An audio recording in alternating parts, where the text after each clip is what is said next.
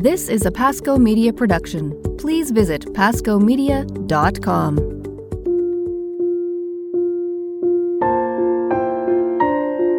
Producer Gene here. As Sister mentioned at the end of the last episode, the ladies are taking the summer off from the podcast because all three of them are traveling pretty extensively, and finding time for them to be able to produce something that is good and useful is hard to do during the summer months. But you are not going to be left without your three favorite coffee companions.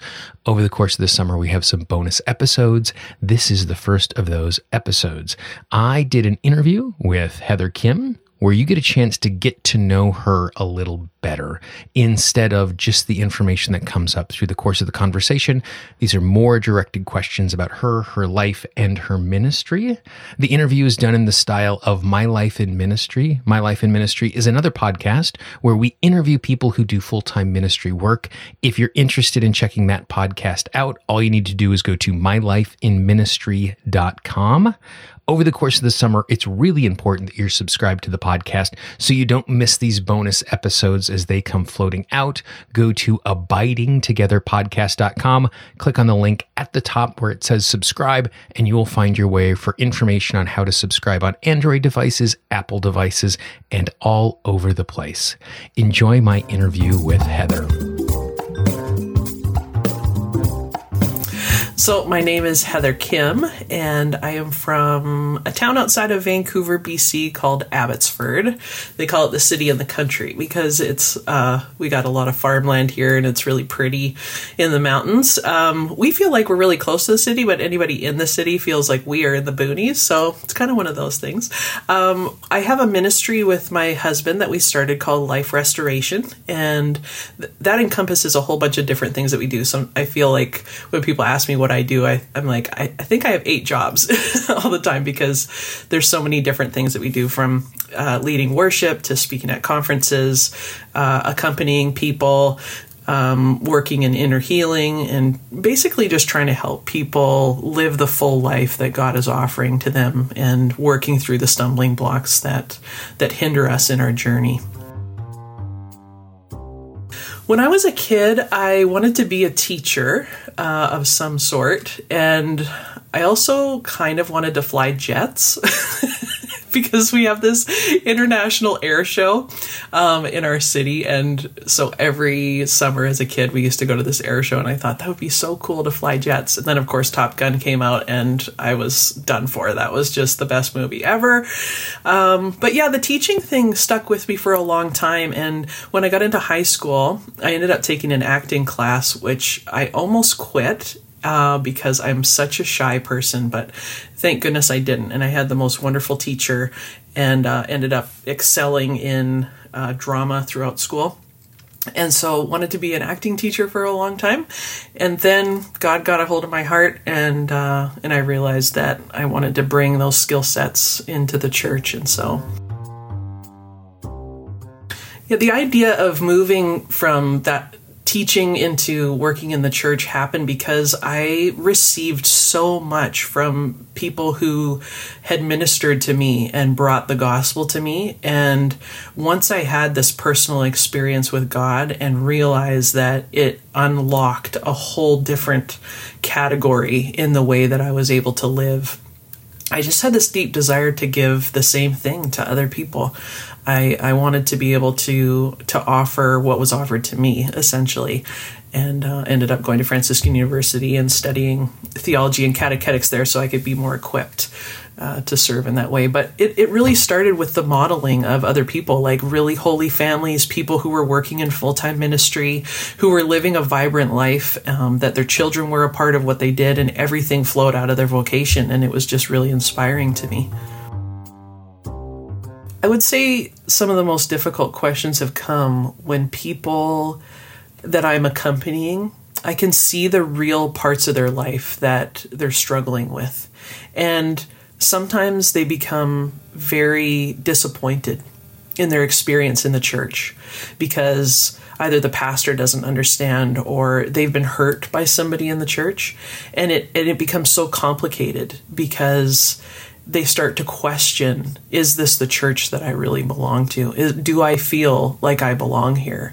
And navigating those questions with people can be very challenging, but at the same time, this is the real stuff, that I don't want to be afraid of navigating with people, because these are the questions that are going to cause us to run away or go deeper with God. And what I found is that every time that we continue to press into those questions and bring them before God, that there's a deeper life to be found there. Well, there is a lot of people that I look up to in ministry for different reasons. There's, Father Dave Pivonka, I love his preaching and his passion. Peter Herbeck, I love that he has like this wide vision of the church and how the Holy Spirit is moving in the church. I love Sister Miriam and Michelle. I love their authenticity, and that's one of the things that drew me to both of them. I love how real they are. They just cut the crap and they get right to the point, and they have a lot of joy in living that as well. And of course, there's giants that I look up to. Pope John Paul II was super inspiring to me, particularly in how engaged and joyful he was with people. I loved that about him, and I loved his commitment to not live a mediocre life, and that's something that's inspired me significantly in my own journeying. But for the most part, I look up to people that have a way of living their faith in a really authentic way, and that it's totally intertwined with everything they do. There's no separation between their faith and life.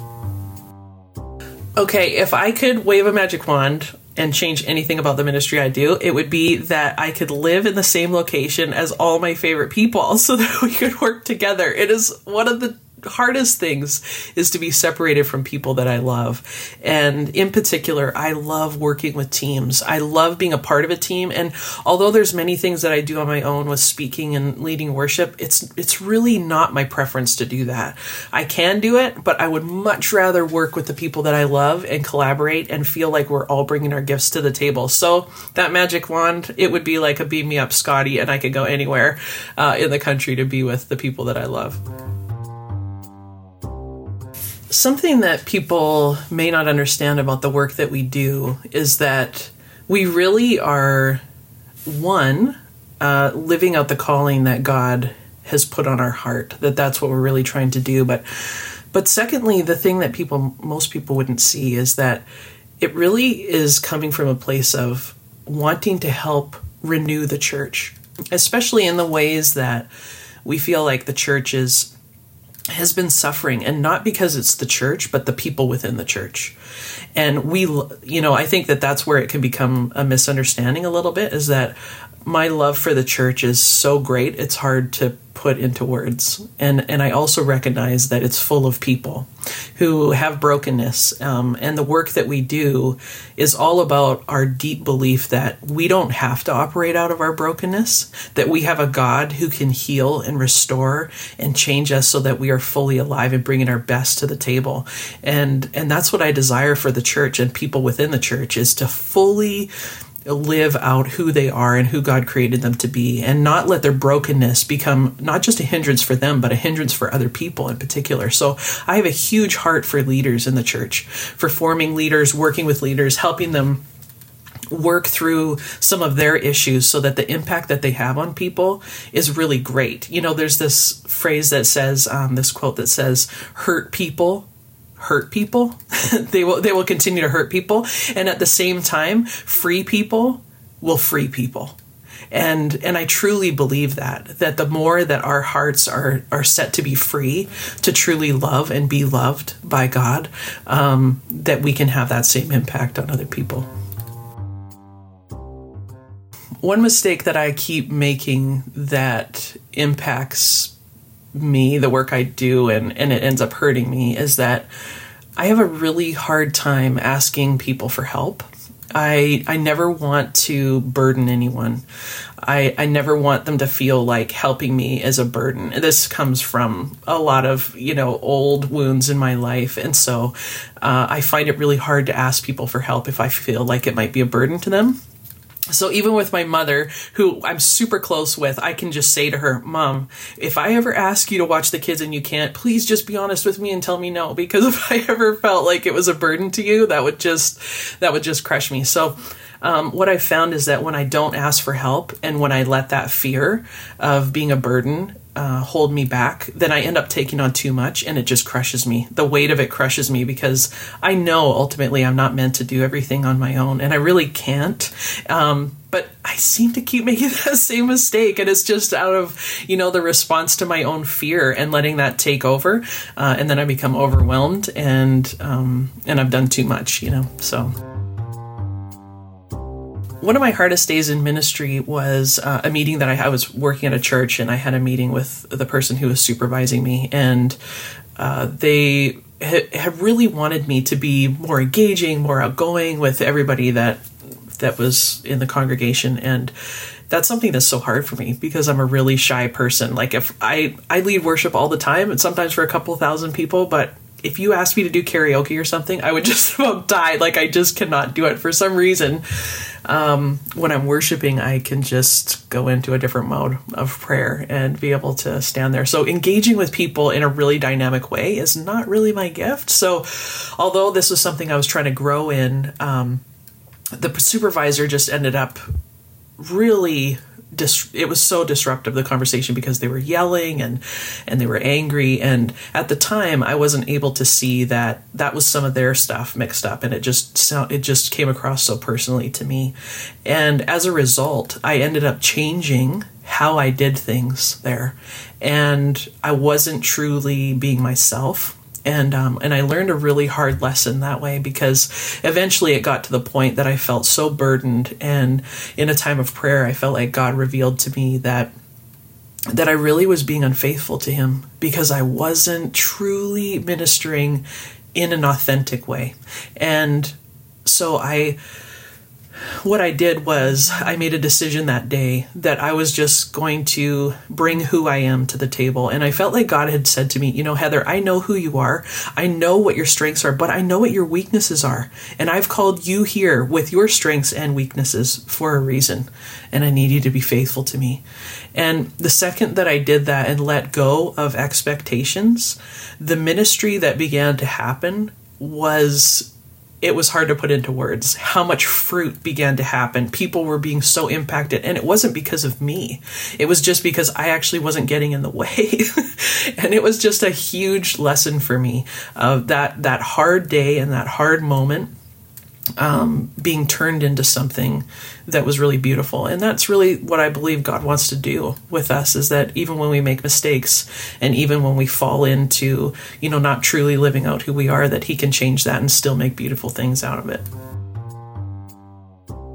My best moments in ministry are usually the ones that I am together with people that I love and we're ministering together. For example, on the women's retreat, I do an annual women's retreat. And when Sister Miriam and Michelle and other people on the team come up, I just take a deep breath of relief when they arrive, and it just becomes easy. For most people, an event would start and that would be stressful.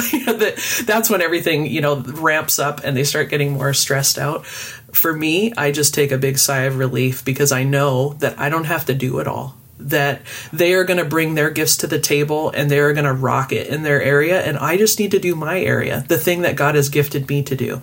And I don't have to do their part. I can just sit in the ease of the lane that I'm in and that God has called me to be in. And those are my favorite moments in ministry, moments where people are bringing their collaborative gifts, a table is set for people to encounter God, and real dynamic encounter happens in those moments. I think the thing that I would tell my younger adult self is to not take on so much. I think self-reliance is one of those things that I have struggled with for a long, long time, and I didn't realize how much it was hurting me and affecting me until I was in my 30s. It was just sort of a mode I was in. It was, we call it strong mode, my husband and I, because it was so familiar. I would just go into this mode of like, I can do it. I can handle it. I'm capable. I can tackle all of these things, and I can take care of everybody, and I would just take so much on my shoulders. And I realized that essentially I was trying to be God. and I got crushed by the weight of trying to be God, because I'm not God. And so I think what I would tell my younger self is to just take it easy, take it easy, breathe. It's okay. And it's not all up to you, bring people into your world, to help you, and you don't have to do it all on your own. I think the last time I had my breath taken away was just a couple months ago. There was a sunset over this mountain that's near my house called Mount Baker, and it was just so beautiful. I've realized that beauty and pausing to receive beauty is essential for my well-being. And I've been almost training myself in a way to notice, to not rush by those moments. And the more that I do that, the greater the impact is, the more that I live that out. And so this sunset was just hitting the mountain, and it was pink, and it was just gorgeous, and it just took my breath away. Yeah. The thing that I'm most proud of in the work that we do is that it's real. It's authentic. It's coming from a real place. It's over the years, because of our own journey and recognizing areas of weakness and brokenness, it has been stripped of most of the things that could be in there, like just pride or wanting to be noticed and all of those things. It's really gotten down to the nitty-gritty. It's real, and it's authentic, and it's coming from a real place that has been lived out in my daily life, and I am proud of that.